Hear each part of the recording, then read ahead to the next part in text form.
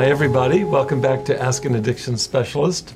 I'm Dr. Bob Weathers, and my partner in crime here is Odie Martinez. Happy to have you with me, Odie. Thank you to be here. for joining me. Yeah. Welcome back everybody. I want to invite you right from the get-go here to please submit questions or comments as we go through the show. Austin Armstrong, one of my co-producers, along with Franz Salvatierra, are here today in the studio along with Odie. Also, you're welcome to forward the links to today's podcast to friends of yours. We welcome that. It helps to spread the word. So please do so liberally. Okay. All right. Well, just by way of review, last week we covered in some depth practicing forgiveness and self-compassion. Odie and I did an exercise together, and we both debriefed about our experience with that. And you're very welcome to access our archives of these Ask an Addiction Specialist podcasts. I just looked today, and I think this is the 30th in a series, which means we're over half a year into the podcast. There's a wealth of information in these podcasts. We've had guests, we've had Odie, we've covered a whole bunch of different topics, and you can access those archives here at Ask an Addiction Specialist, the Facebook group. You can go to Beginnings Treatment Centers and find them there. You can also go on YouTube, so I invite you to do that. And soon enough, I'm going to be uploading more of these to my own website, which I'll give you the address to that a little bit later, but just multiple forms of being able to, ways to get this information. So today our topic is marking our gratitudes, adding thankfulness to the process of recovery. I'd like to introduce today's discussion of gratitudes by talking about my tie. I don't usually wear a tie to our Wednesday afternoon show. I'm coming today from a memorial of a dear friend of mine who just passed away suddenly this last week. And his wife asked me to speak at his memorial today. And I did. And as I was driving from the memorial to our podcast today, it occurred to me that it might sound paradoxical at the beginning, but I don't think that it is. I'd like to share with you the kind of the core of my eulogy to my friend Jerry that I shared today, in the spirit both of honoring him and also of setting the tone for our talking about gratitudes. In this case, gratitude for Jerry's life and gratitude for having known Jerry for the last several years quite closely. What I shared with the group today in the memorial was that I said I'd like to share just a couple of poems. These are poems that Jerry would have liked, I believe. And I asked those that were participating in the memorial to reflect on their own experience of Jerry, to see what lines of the poetry evoke for them in terms of their memories of Jerry. And so the poems are short, so I believe I can share them with you. I intended to bring them up here today, and I left them in my car. So we're very much dependent on my memory on the spot here, and we know how that goes when I'm on the camera here. So well, I believe in you. Yeah, okay, So I hope that as I share the poems with you, you all didn't know Jerry, but you can think of people that you have loved in your own life that have meant something to you, and you might apply them to those memories of people in your own life, maybe that have passed. I think it's a way that we can kind of carry the spirit of Jerry's memorial even here today. So the first poem is by E.E. Cummings. Love is a place, and through this place of love, move with brightness of peace all places. Yes is a world, and in this world of yes, live, skillfully curled, all worlds. In the context of these poems today, what I shared was that Jerry, to anybody that knew him, and the audience, there was a full audience in the facility where we met, anybody that knew Jerry would know that, first of all, Jerry manifested an incredibly loving presence. Jerry hailed from India and grew up in India, and he was a lifelong Hindu and carried just a deep, devout spirituality that was was Indian in form, but manifested just when you were with him, you just felt this incredibly loving energy. The second thing that stands out for me with Jerry, and it actually might actually lead, is that Jerry, the lines of the poem say, with brightness of peace. When you're in Jerry's presence, it's just this radical peace that he radiated. I never saw him in a state other than that, which is really remarkable. He's singular in my life, I believe that way. And the third comment that I made today is that Jerry, to me, lived yes. That idea of yes is a world. And by that, I think Jerry, as much as anybody I've known, his life bespoke yes to life, yes to compassion. He was incredibly compassionate, empathic soul. And another thing that strikes me about Jerry, my memories of Jerry, is that he gave a big yes to curiosity. He was always open to something new. He wasn't closed down. And when he passed away, he was in his early 70s, and that's really quite remarkable for somebody at any age, much less somebody in their early 70s, to have what in the Eastern traditions they call beginner's mind. He just had an openness and a curiosity. Yeah. I love that about Jerry. So that's the first poem that I shared today about Jerry, and I hope that you can find application in people that you've known and loved, as I do with Jerry. The second poem is really just a line out of poetry by the 13th century Persian poet Jalaluddin Rumi. By the way, both of these poems came to mind when I began thinking about who Jerry is to me. These are the poems that came to mind. So the second one, this is the line. Life is short. Use the portion that is left to deepen yourself. Stay in the presence of those who not only speak wisdom, but are that. One of the final words today were these, is that Jerry was absolutely that. Really was a wise, wise soul.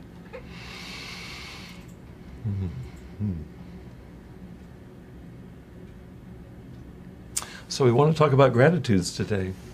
Didn't anticipate bringing Jerry and his memories in here, but it certainly applies, because everything that I've just shared with you from these two poems and the reflections on them represent gratitude for a life well lived. I was in a room full of people that were deeply touched by this man. It's really moving to me. What I want to talk about today, or my proposal is this, Odie. I want to talk about gratitude and its relationship to shame. Last week we talked about self-compassion, and that self-compassion and shame are opposites.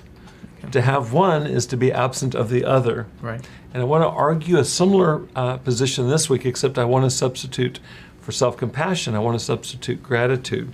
And I'm going to have to explain that, but what I want to say is that gratitude and shame are also mutually exclusive. So, since you asked me, let me explain. Okay.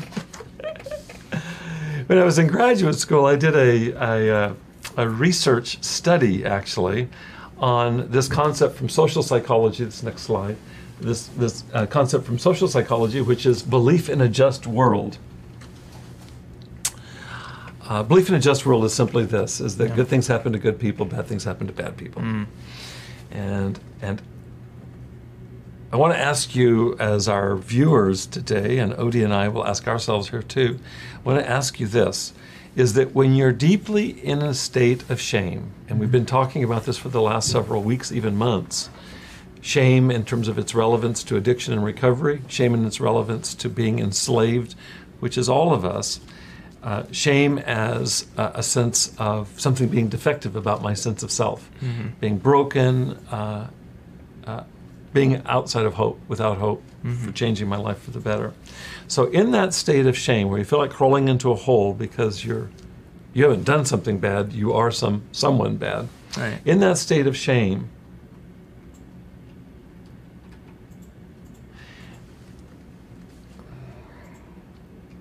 is it possible to believe that good things could happen to you or for you? Right. Or as a result of your actions. What I'd like to hypothesize, what I'd like to suggest, is that shame makes it very difficult to access that. Yeah, in other words, if I'm bad, and back to belief in a just world, if I'm bad, then bad things happen to bad people, right? Well, I'm bad people, so therefore.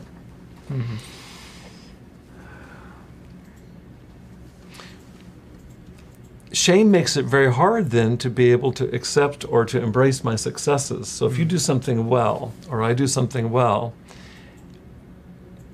accidentally, because after all, we're bad people, right? Right. But if I do something well, I succeed at something, it makes it very hard for shame for success to stick. It's almost like shame is Teflon. If you can imagine being coated in Teflon, and so a successful experience comes your way, or a loving comment comes your way. Think about this, how this goes, and I can certainly relate to this. When you or I are in a state of shame and somebody gives you a compliment, how does that land? I'm just going to ask you. It lands flat on the floor. Yeah, it slides off the Teflon. Or another term that we use oftentimes is it goes in one ear and out the other. Yeah. In other words, it doesn't stick. It doesn't stick. Hence the Teflon image. Yeah, right. And so in this sense, what we're saying is that shame makes it very difficult for success to register. And so I can do some things. Maybe I'm a bad person, but I actually have a run of things that go well for me. Chances are they won't stick. And so shame just kind of endures. There's nothing to contradict shame, because after all, I'm a failure, so I don't even notice when I'm succeeding. Several weeks ago, we talked about this idea from social psychology of the fundamental attribution error. And just by way of review, that's when Odie does something bad, I attribute it to circumstances. When Bob does something bad, I attribute it to Bob. I attribute it to my character. Yeah. And so for you, I give you some grace. For myself, there's no grace. Well, apply that then to talking about success. When you succeed, it's because you're brilliant. When I succeed, it's because of what? It was a fluke. Yeah, it was luck. It was luck. Yeah. So there's no accepting of it. So you can see how it's a very kind of hermetically sealed system, is that if I'm locked in shame, then even successes won't contradict that self-image for me. Right. So I'll be stuck in impaired self-esteem kind of ad infinitum. But remember last week when I introduced the concept of reciprocal inhibition? Next slide. We talked about Dr. Joseph Wolpe, who was a colleague of mine at a university in years gone by, who developed this idea as he was founding behavioral therapy, that if you can substitute one state of mind for its opposite, then its opposite will diminish or recede to the background. And the example that Dr. Wolpe worked with, we talked about last week in terms of systematic desensitization, which is a mouthful. And to understand that, you'll have to go back and view last week. Thank you, Austin. Okay. Gotcha. Systematic desensitization in a nutshell is that when something makes you anxious, the example we gave was of like a phobia. For example, an elevator phobia is a common one. Is that the way that you can get over an elevator phobia, according to Dr. Wolpe, is first of all to relax yourself totally. So get yourself into a non-anxious state of mind and body, and then approach the elevator. And of course, immediately you'll start having stress reaction. Where you just pause, you back up and relax again and take one step closer. And if you do that long enough, you can actually get the body to desensitize to the stress, hence systematic desensitization, to where you can have, instead of an anxiety response, you can have a more or less reliable relaxation response. And so that's the idea. So reciprocal inhibition that Dr. Wolpe worked on was substituting relaxation for stress. Last week we talked about two other opposites. We talked about shame, which is where I judge myself as being inferior. Well, what would it be to substitute, actively integrate into my life a practice that involves self-compassion? And that was our exercise last week. We worked on self-forgiveness last week. And to the extent that I can begin to practice that, because there is Teflon, takes some practice to get that through the Teflon, is that it's the same principle of reciprocal inhibition, is that I'm beginning to inhibit the normal reflex, which is towards shame, and substitute forgiveness or self-compassion. Well, that's what we want to do today, and we're going to do that in about 2 minutes, okay? Sounds good. What we're going to do today is an exercise in reciprocal inhibition. You can doesn't just roll off the tongue. You can share this with your friends. I'd like you to share this with your friends, actually. And so what we're going to do today is very much parallel to what we did last week, except this week we're going to substitute gratitude in place of shame. With the idea is that if we can practice gratitude, and we're going to do it in a very slowed down, frame by frame way today. For the next 5 or 10 minutes, we're going to have a meditation that focuses on gratitudes, acknowledging things that we're thankful for, with the idea that one pass, just like last week, one pass through what we did last week probably won't leave you transformed. We talked about this. Right. But it could open a crack, and that's why you and I talked about what worked. But with some practice, you can actually develop it, just like developing new muscles. You can develop self-compassion muscles, so to speak. Right. And I'm going to suggest that you can develop gratitude muscles as well. And we're not going to suggest that. I'm going to be the exhibit A, which is to say I practice this most every day for 5 minutes or less, and I've done this for about 6 years, and it seems to have had positive effect. I'm going to come later to some of the research that's been done. There is an individual in the state of California, that I'll talk about later, who is considered the world expert on the use of gratitude, and he's a research psychologist, and we'll talk about his research later. But I'd rather start with researching ourselves right now, so we're going to do an exercise. So I want to invite you, Odie, and me to move into a mindfulness exercise. I'll do a brief mindfulness of the breath just to get us a little bit more relaxed, and then I'll talk us through a gratitude hierarchy. Before we do that, let me introduce real quickly. I based this, I developed this over time myself. The idea of gratitude practice I learned from my involvement in Refuge Recovery, which is a mindfulness-based approach to recovery. But I've improvised on it just because I've had lots of years of practice, and because I'm a psychology geek.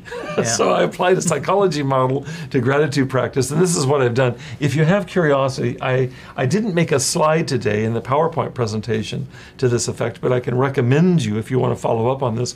What I do is I follow Maslow's hierarchy of needs.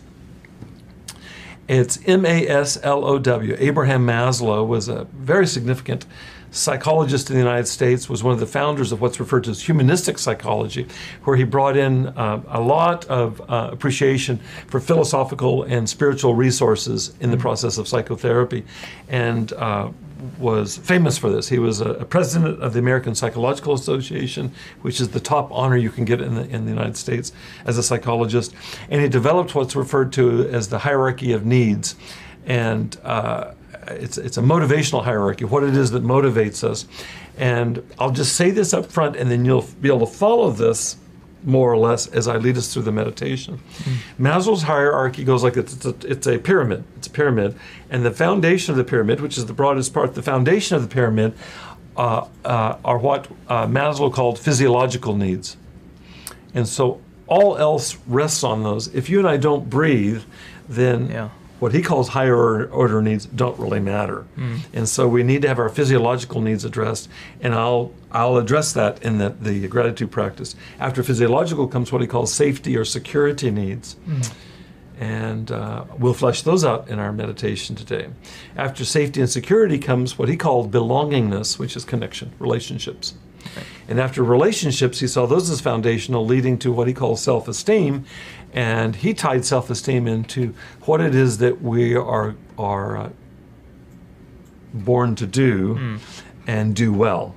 And so self-esteem is based on the term psychology uses is self-efficacy, to the extent that I'm able to actually perform at a level that I'm pleased or proud of is to the extent to which I'll have increased self-esteem.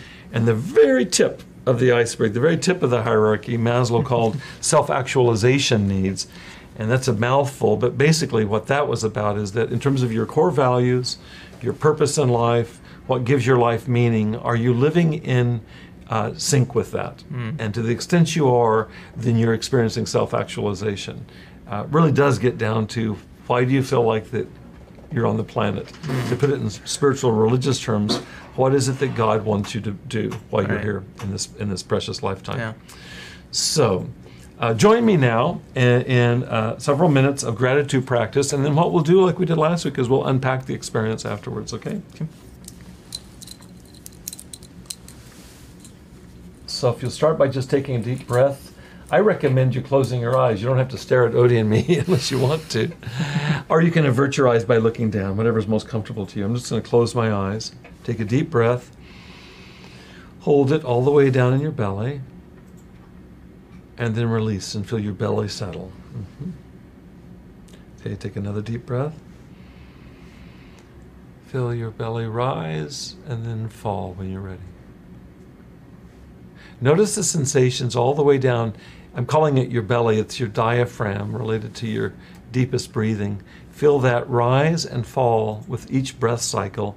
And let's do that for 2 or 3 more breath cycles at your own pace, and I'll be silent. Just breathing in, breathing out, noticing the sensations of what it feels like to breathe in deeply, rising of the diaphragm, breathe out, and the release or the falling of the diaphragm.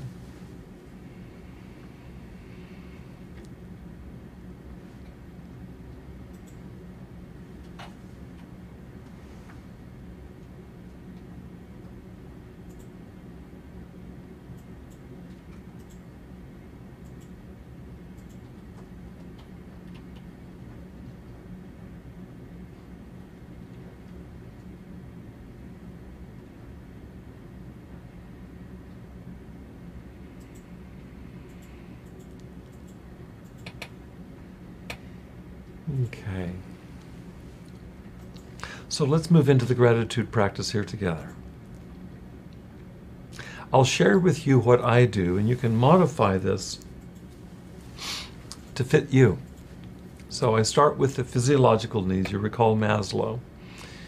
And I start by expressing gratitude for my sobriety, being in recovery myself.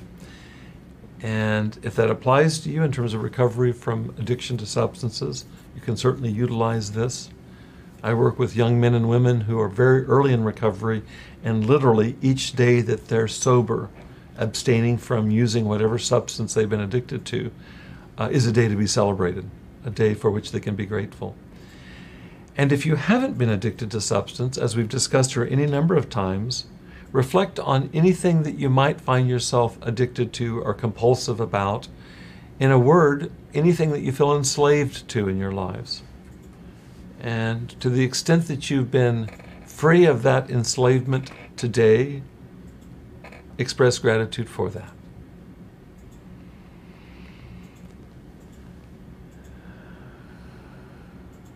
Truth is, sometimes I've yielded to other addictions. I've eaten too much or I've worked too long.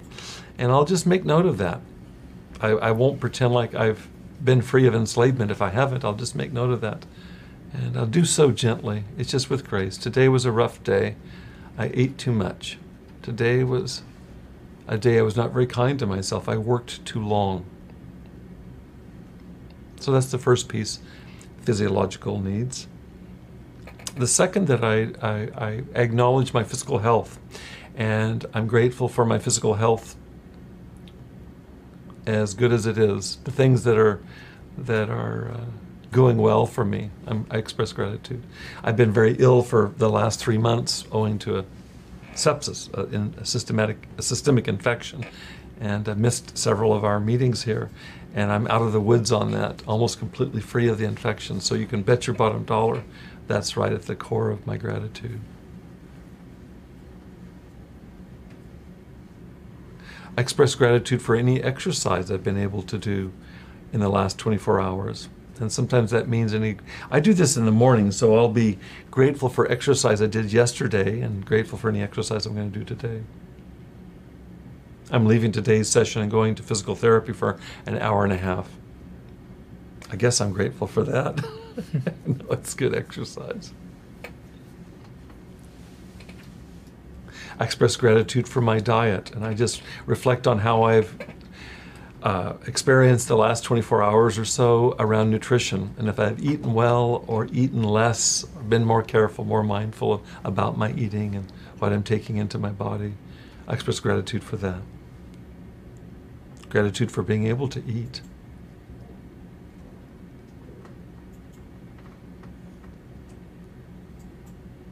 Also express gratitude here for sleep, especially for those in recovery from addiction. The early weeks, months, sometimes years of recovery from a serious addiction leaves one with really a very kind of impacted sleep disorder. And so there's gratitude to be able to get any kind of regular sleep and to feel it beginning to come back again. So I express gratitude for a good night's rest. How this goes for me is that if I haven't rested well, I just make note of it. Last night, owing to my preparing for today's memorial service for Jerry, I didn't sleep well last night, so I'm not going to pretend like I did. I just make note of it. I'm going to try to make up for that tonight.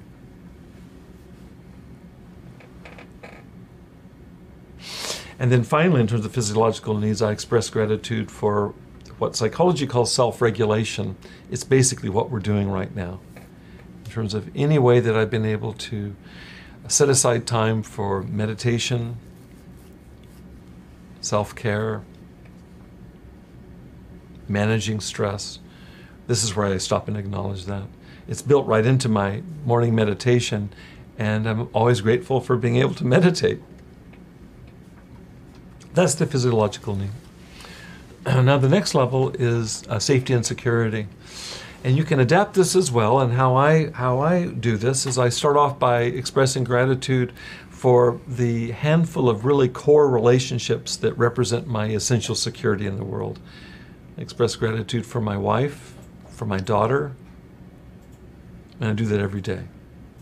Just being in relationships that are deep family relationships in which there's absolute security. And I really appreciate how that's not a given, and I want to acknowledge that when I experience that.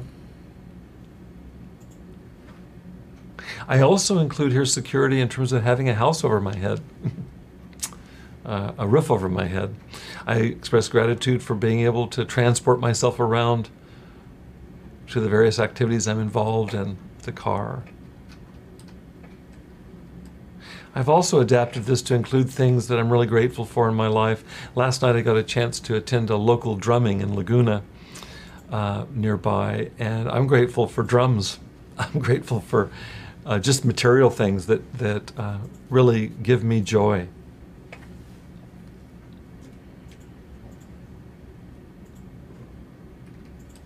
It's up to you, but sometimes I express gratitude, I think, in terms of how the state of affairs in the world right now. I express gratitude for living in a country where most of the time I feel really secure.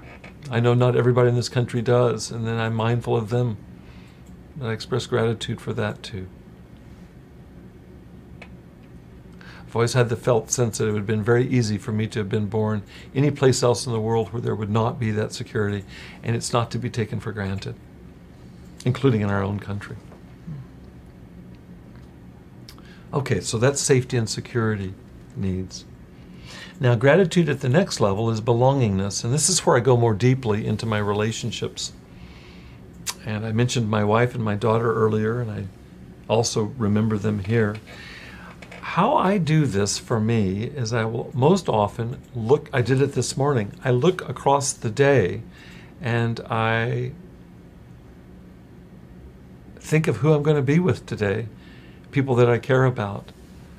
It started this morning with a meeting with somebody across the country by phone, and then it was the memorial service with dear friends, and then it was coming to be with Odie and Franz and Austin. After this, it's the physical therapist who I like. And then a little bit later, it's home and reuniting with my wife. And I just express gratitude for these people in a very concrete way. It helps me in the morning to kind of lay the kind of the groundwork for the day. Just it helps me to look forward to my day, knowing that I get to interact with people that I love. I feel very grateful for being so nourished in relationships in virtually every day. It helps me not take for granted the gifts that are given in a day through people in my life.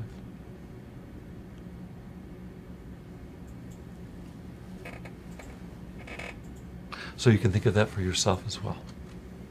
Gratitude for belongingness needs being met. Now the next gratitude is for self-esteem needs. And how I think about this, as I mentioned earlier, is the way that psychology thinks of self-esteem is its foundation is in the experience of self-efficacy, and that is to do whatever we do to do it well.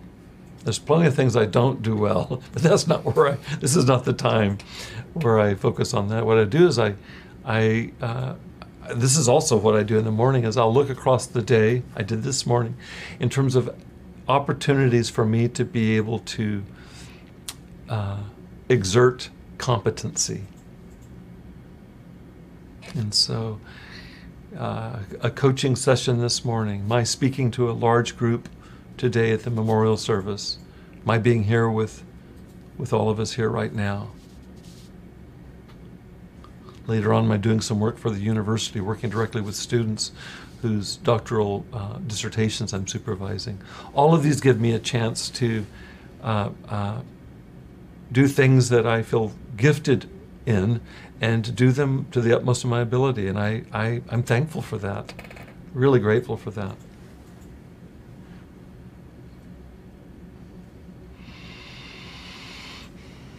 So that's gratitude for self-esteem needs. And then the final gratitude in this particular version is gratitude for self-actualization. And how I apply that, and once again you can adapt it to your own sense of things, is that I just pause for a second and feel into the opportunities I have today, as I do this in the morning, to be able to live out why I think I'm here on this planet. My own sense of things, in terms of my own values, is that I'm here to help evolve this planet as I feel evolved by this planet and by people on it. And so anything I can do today or did yesterday for which I can feel gratitude in having contributed to making the world a better place, I stop and pause and express gratitude for that. So I went to the memorial service today with intention of honoring Jerry's memory and touching people's hearts. And I believe that happened. And I feel very grateful for that, and it's very meaningful to me. And I hope the same right now. I hope that this meditation here might touch one listener and make for some slight change perhaps in that listener's life. And I feel like it's a podcast worth having had. And so I express gratitude for that too. What a privilege.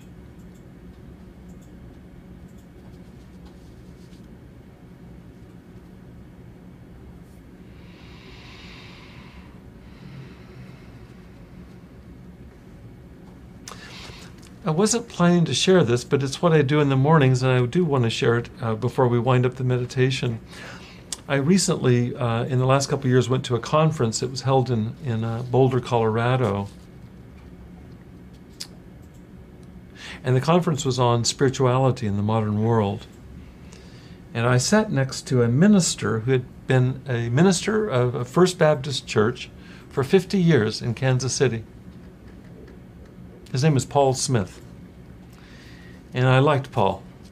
It turned out that Paul was speaking at this conference. I was on one of the panels at this conference, so I met him several times. And he taught us, including me in the audience, he taught us this prayer. It'll be familiar to, it will feel familiar to you if you have a theistic belief, if you believe in God.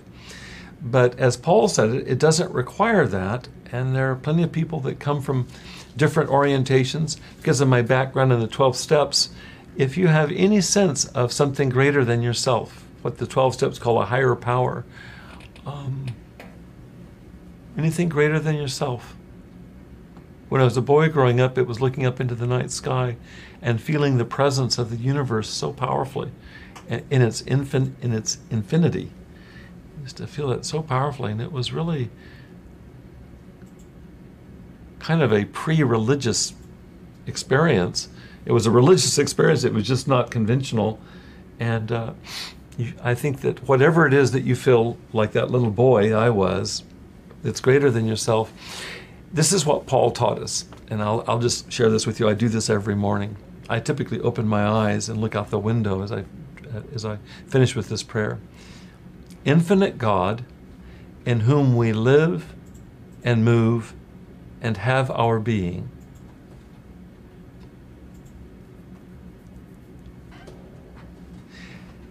Intimate God, you are always with us.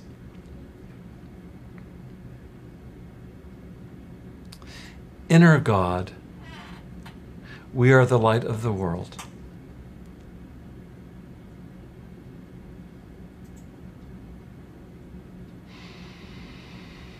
Amen. Okay, so that's the meditation.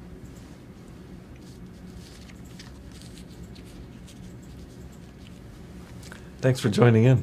Thank you all for joining in. It occurs to me, as with last week's meditation, if this touches you, and if you're interested in following it and adapting it to your own quiet, I call it quiet time, whatever you call it, your own devotional time, your own spiritual practice, you're welcome to go back and review last week's, and you can do that with this week's. Austin and Franz will have this up online, and you can review this, and I highly recommend you doing what I've done, is that I took a basic germ of an idea and I've improvised on it for several years until it works into something that now I do. There's two things I want to say. I was going to say I do it by rote, but I don't. I do it automatically in the sense I don't have to, like right now, I don't have to read notes because I do it every day. Right. But I don't do it by rote because I don't move through this unless I actually land on things I'm thankful for. So I never rush through this. I mean, when I talk about being thankful for all those various needs being met, including people in my life, etc., I pause until I actually have a felt sense of gratitude. And so I don't rush through it. It wouldn't... Who am I trying to impress? Rush through my gratitudes. Got to get on to my work now. So I encourage you to go back and review this if it's as valuable to you. Let's unpack it a little bit here with Odie and me, okay? Okay. Just as we did last week, I want to ask this, and Odie, you can answer first, or I can answer. It doesn't matter. We'll both address this. Yeah. In terms of this exercise, what did you find most helpful today? If you'd be willing to share, and I'll do the same. Just thinking about, obviously when you start being grateful for things at first, for me anyways, it's like, all right, so what can I be grateful for my physical, for the base pretty much, which is the physical, right? And I was like, okay, well, I'm alive, I have a body, and then it starts going, I start mentioning different things, and then it gets a little bit deeper, and then I start remembering that not a lot of people know this about me, but when I was about 9, I had a hip disease called Perthes disease. So what that basically is that blood stops circulating through your leg, and so that happened to me, and my hip bone actually started rotting. Wow! So they had to pretty much replace it, part of it with a plastic hip, basically. So just thinking about that, and I was in a wheelchair probably for like a year, I think. So, wow. No, I didn't. Yeah. So just thinking about that and saying, you know what? Yeah, I can walk. I'm grateful for that. That I'm actually, by the grace of God. Yes. I'm walking. So, just how you can start being grateful for small things, and then you start finding greater things. Like you said, you're not rushing through it. So. For me, in my prayer life, sometimes I do rush through it because, okay, I gotta get to work. Sorry, but then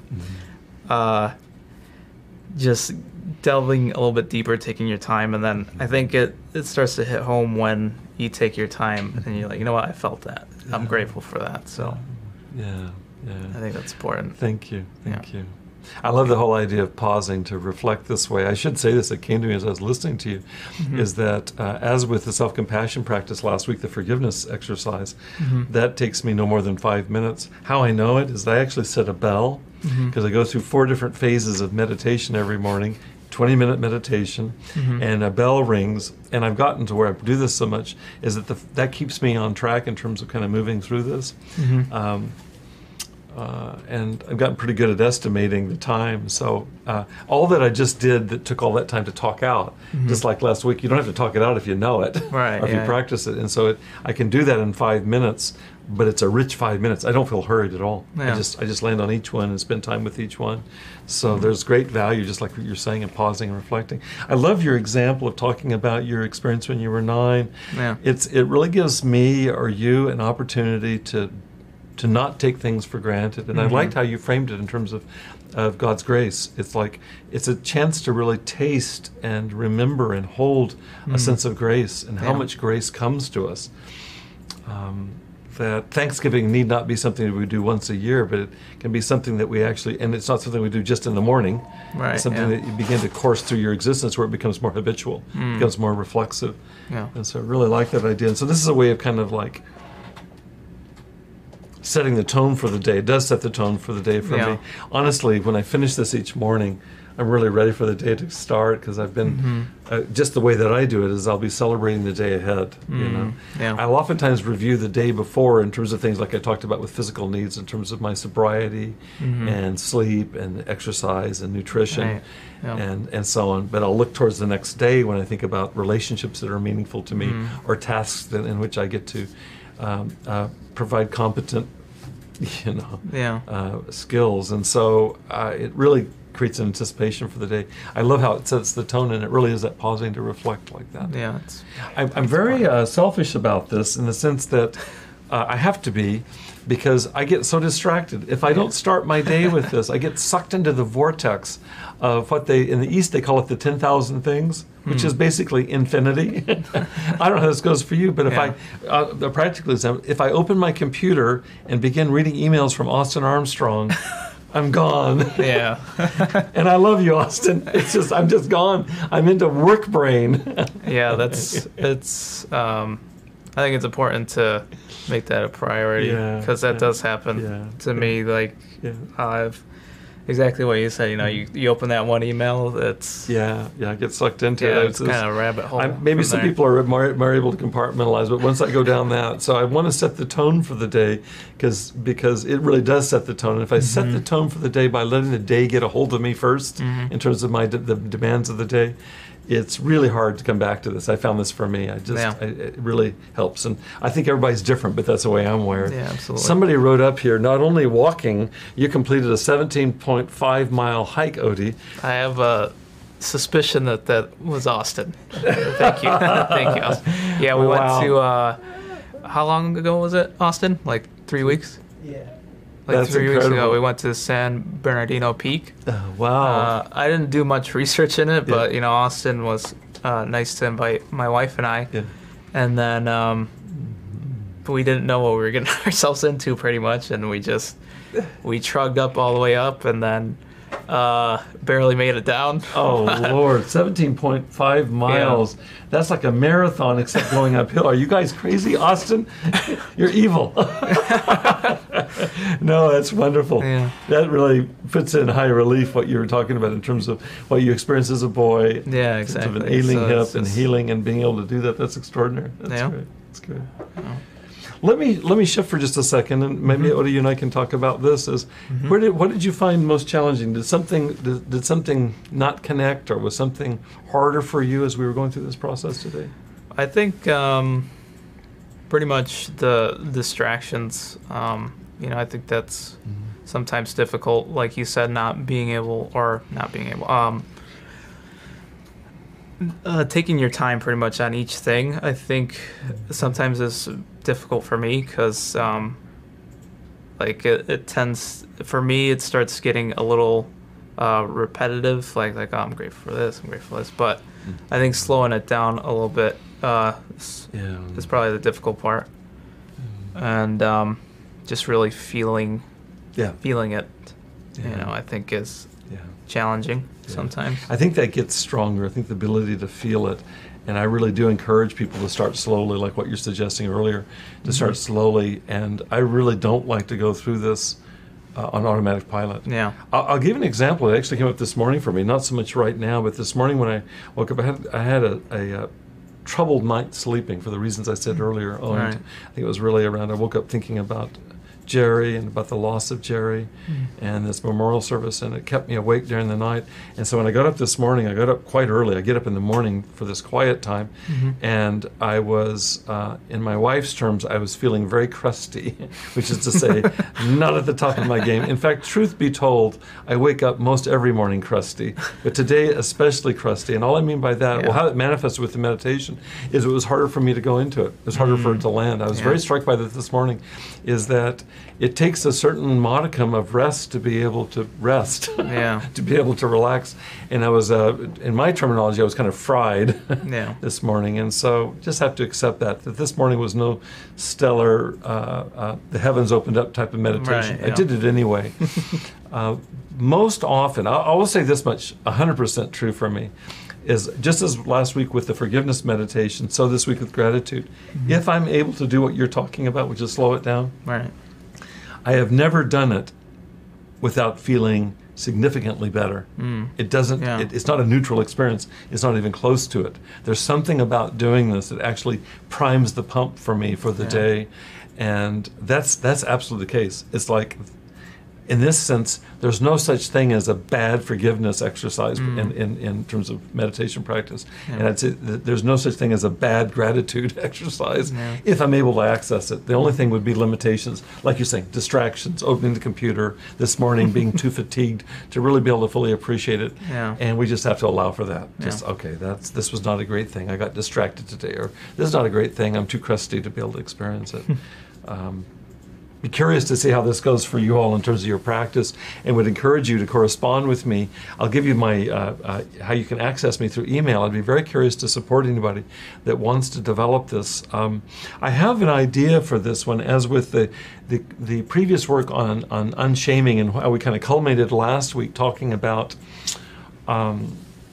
self-compassion or forgiveness practice. I'm completing a book right now, and that's going to be a short book, but it's going to be on that topic. And my very next book I want to write will be about gratitude. And so I'd like to talk to anybody who's interested in what goes well, what doesn't go well, and so on, because it'll help fill out and make practical the book that's coming. I think these books are really meant as being useful manuals for being able to practice this. I promised you earlier, thank you, Odie. Thanks for your experience. I promised you earlier, I'm just going to review it really briefly here, to just review a bit of the research that's being done about this. I want you to have a taste of this experience, first of all.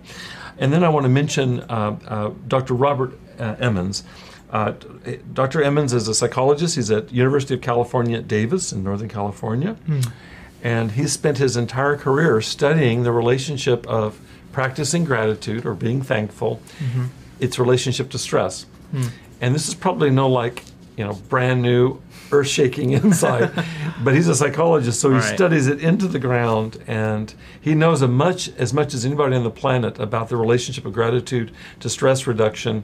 And the answer is yes, it's very effective. Yeah, absolutely. And so in this next slide, he talks about gratitude is the opposite of stress. That is to say that gratitude will reduce stress, just as we're talking about that gratitude will reduce shame, is that gratitude is the opposite of stress. If I can open my heart to gratitude, that's kind of the key, is if I'm stressed out, I may not be able to do that. But if I can do that, it will temper stress and it will reduce stress. And there's all kinds of studies looking at the reduction of cortisol and adrenaline, which are the stress hormones in our bodies.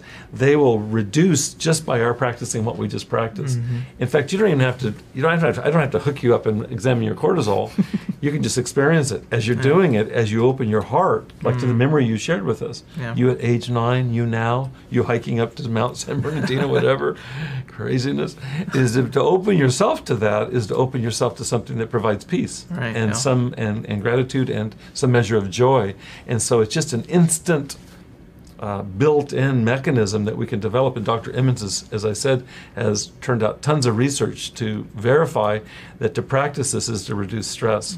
And I've already established, and I feel strongly about this, is that to go in this direction, this won't get rid of your shame in one fell swoop. Gratitude, we're talking about as being mutually exclusive with shame, It won't get rid of it, but if you were to practice this regularly enough, it will reduce it.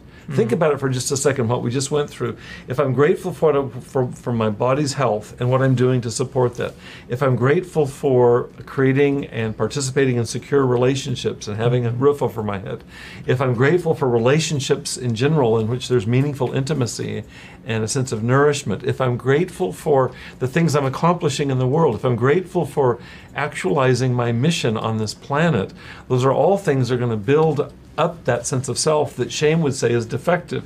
And soon enough, or with practice, shame's voice begins to have no traction. It's like, no, that's not true that I'm defective. Look at this, this, this, and this. And I have that experience every day if I stop and pay attention to that. And so what you're doing is you're building kind of a beachhead against shame. And I can verify this individual in terms of my own experience. You can go to Dr. Emmons' research and read about this, or you can just practice it and look at your own experience. And I think that's the most powerful. Absolutely. So what's to be done next? Well, as with last week, is that practice makes perfect with this. And so I want to recommend that you take on this gratitude in your own words, in your own terms, in your own timing. Take this on as a daily practice. It won't happen overnight, and you already know that. We all know that. But with practice, and I'd like to suggest this, if you're willing to begin to practice this more, and let's say over the next week, over the next month, if you were to spend just a few minutes each day, whatever time works for you, for me it's first thing in the morning, to just stop and express gratitudes. Imagine what it would be like at the end of that month to look back at your experience and just see what you're noticing differently. There's a sense, you know, in the Bible has this image of St. Paul where the scales fell from his eyes. He was on the way to Damascus and he had this conversion experience. It's a bit like that, is that the scales begin to fall from our eyes. In this case, we're talking about the scales of shame. Is that soon enough shame begins to fall away and you begin to see yourself as you really are. And I think these practices of self-forgiveness and today of gratitude are very concrete ways that if I practice these will help me see things the way that they really are. Shame would deceive me. Shame is the great deceiver. It's not really who I am, it's not really who you are, but it will convince us of that. And there's things that we can do that will militate powerfully against the stranglehold of shame. And I want to encourage gratitude practice as one example of that. I've got a pretty picture for you. There's always something for which to be thankful. We've gone through Maslow's hierarchy today. This diagram you're looking at lists health, home, family, friends, food. Those all fit into our meditation. Those all matter. But just to begin to consciously practice gratitude, practice thankfulness, and see where it leads you. I want to finish by saying this. Today we've been focusing on marking our gratitudes. Why this is significant in the context of recovery from addiction, I hope I've made clear about this, is that right at the core of addiction is this experience of shame. That I don't fit in the social group and I don't feel good about myself for that. In fact, why would anybody want to hang out with me? Because actually I'm defective. And so many people will self-medicate with substances and hence addiction, or will self-medicate with behaviors, all the different behavioral addictions that we've talked about. And so if I can find some way to cut right into the core of that, it's like going right into the abscess. It's not putting a cap on the tooth, it's removing a tooth that's rotten and replacing it with something that we can count on. If I can go right to the core of that, that will serve me in good stead in terms of healing from my addictions. And so that's the context in which you talk about gratitudes. It's really meant as an intervention, Odie, that you can use, that Bob can use, that Austin, Franz can use, that all of us can use, that will ensure our sustained and successful sobriety, our recovery. So I hope that you'll take this to heart. Want to thank you for joining us today. Thank you, Odie. Thank you for participating. I really appreciate it. Very appreciative. Just a few things in closing. We won't be meeting next week for our podcast. We'll be meeting in 2 weeks, and I began working on the presentation for 2 weeks. We'll be looking at yet another skill. We've talked about self-compassion last week. We talked about forgiveness this week. In 2 weeks, we're going to talk about building personal creativity and how it is that accessing creativity ends up becoming another kind of column in our trying to create a new edifice that will serve us well in terms of living a life of full recovery from shame, recovery from limitation. To put it in a positive way, we can live a life that is meaningful and actually is at the core of our purpose in our lives. And I'm going to talk about creativity that way. So come back in 2 weeks for our discussion of creativity. I'm looking forward to that. Same. Okay. Sounds interesting. Yeah. If there are any final questions, I want to encourage you to send those in the next moments. Or I also want to invite you to send them to my website, which is www.drbobweathers.com. And you're welcome to reach me there. You can contact me there. It directly goes to my email. And just write any questions you have that come up around gratitude or last week on self-compassion. Come back in 2 weeks. Odie and I will be here to discuss personal creativity and how it can be your best friend, okay? Thank you so much for joining us today. It's wonderful to have you with us. Really appreciate your being a part of our explorations. Thank you and be well.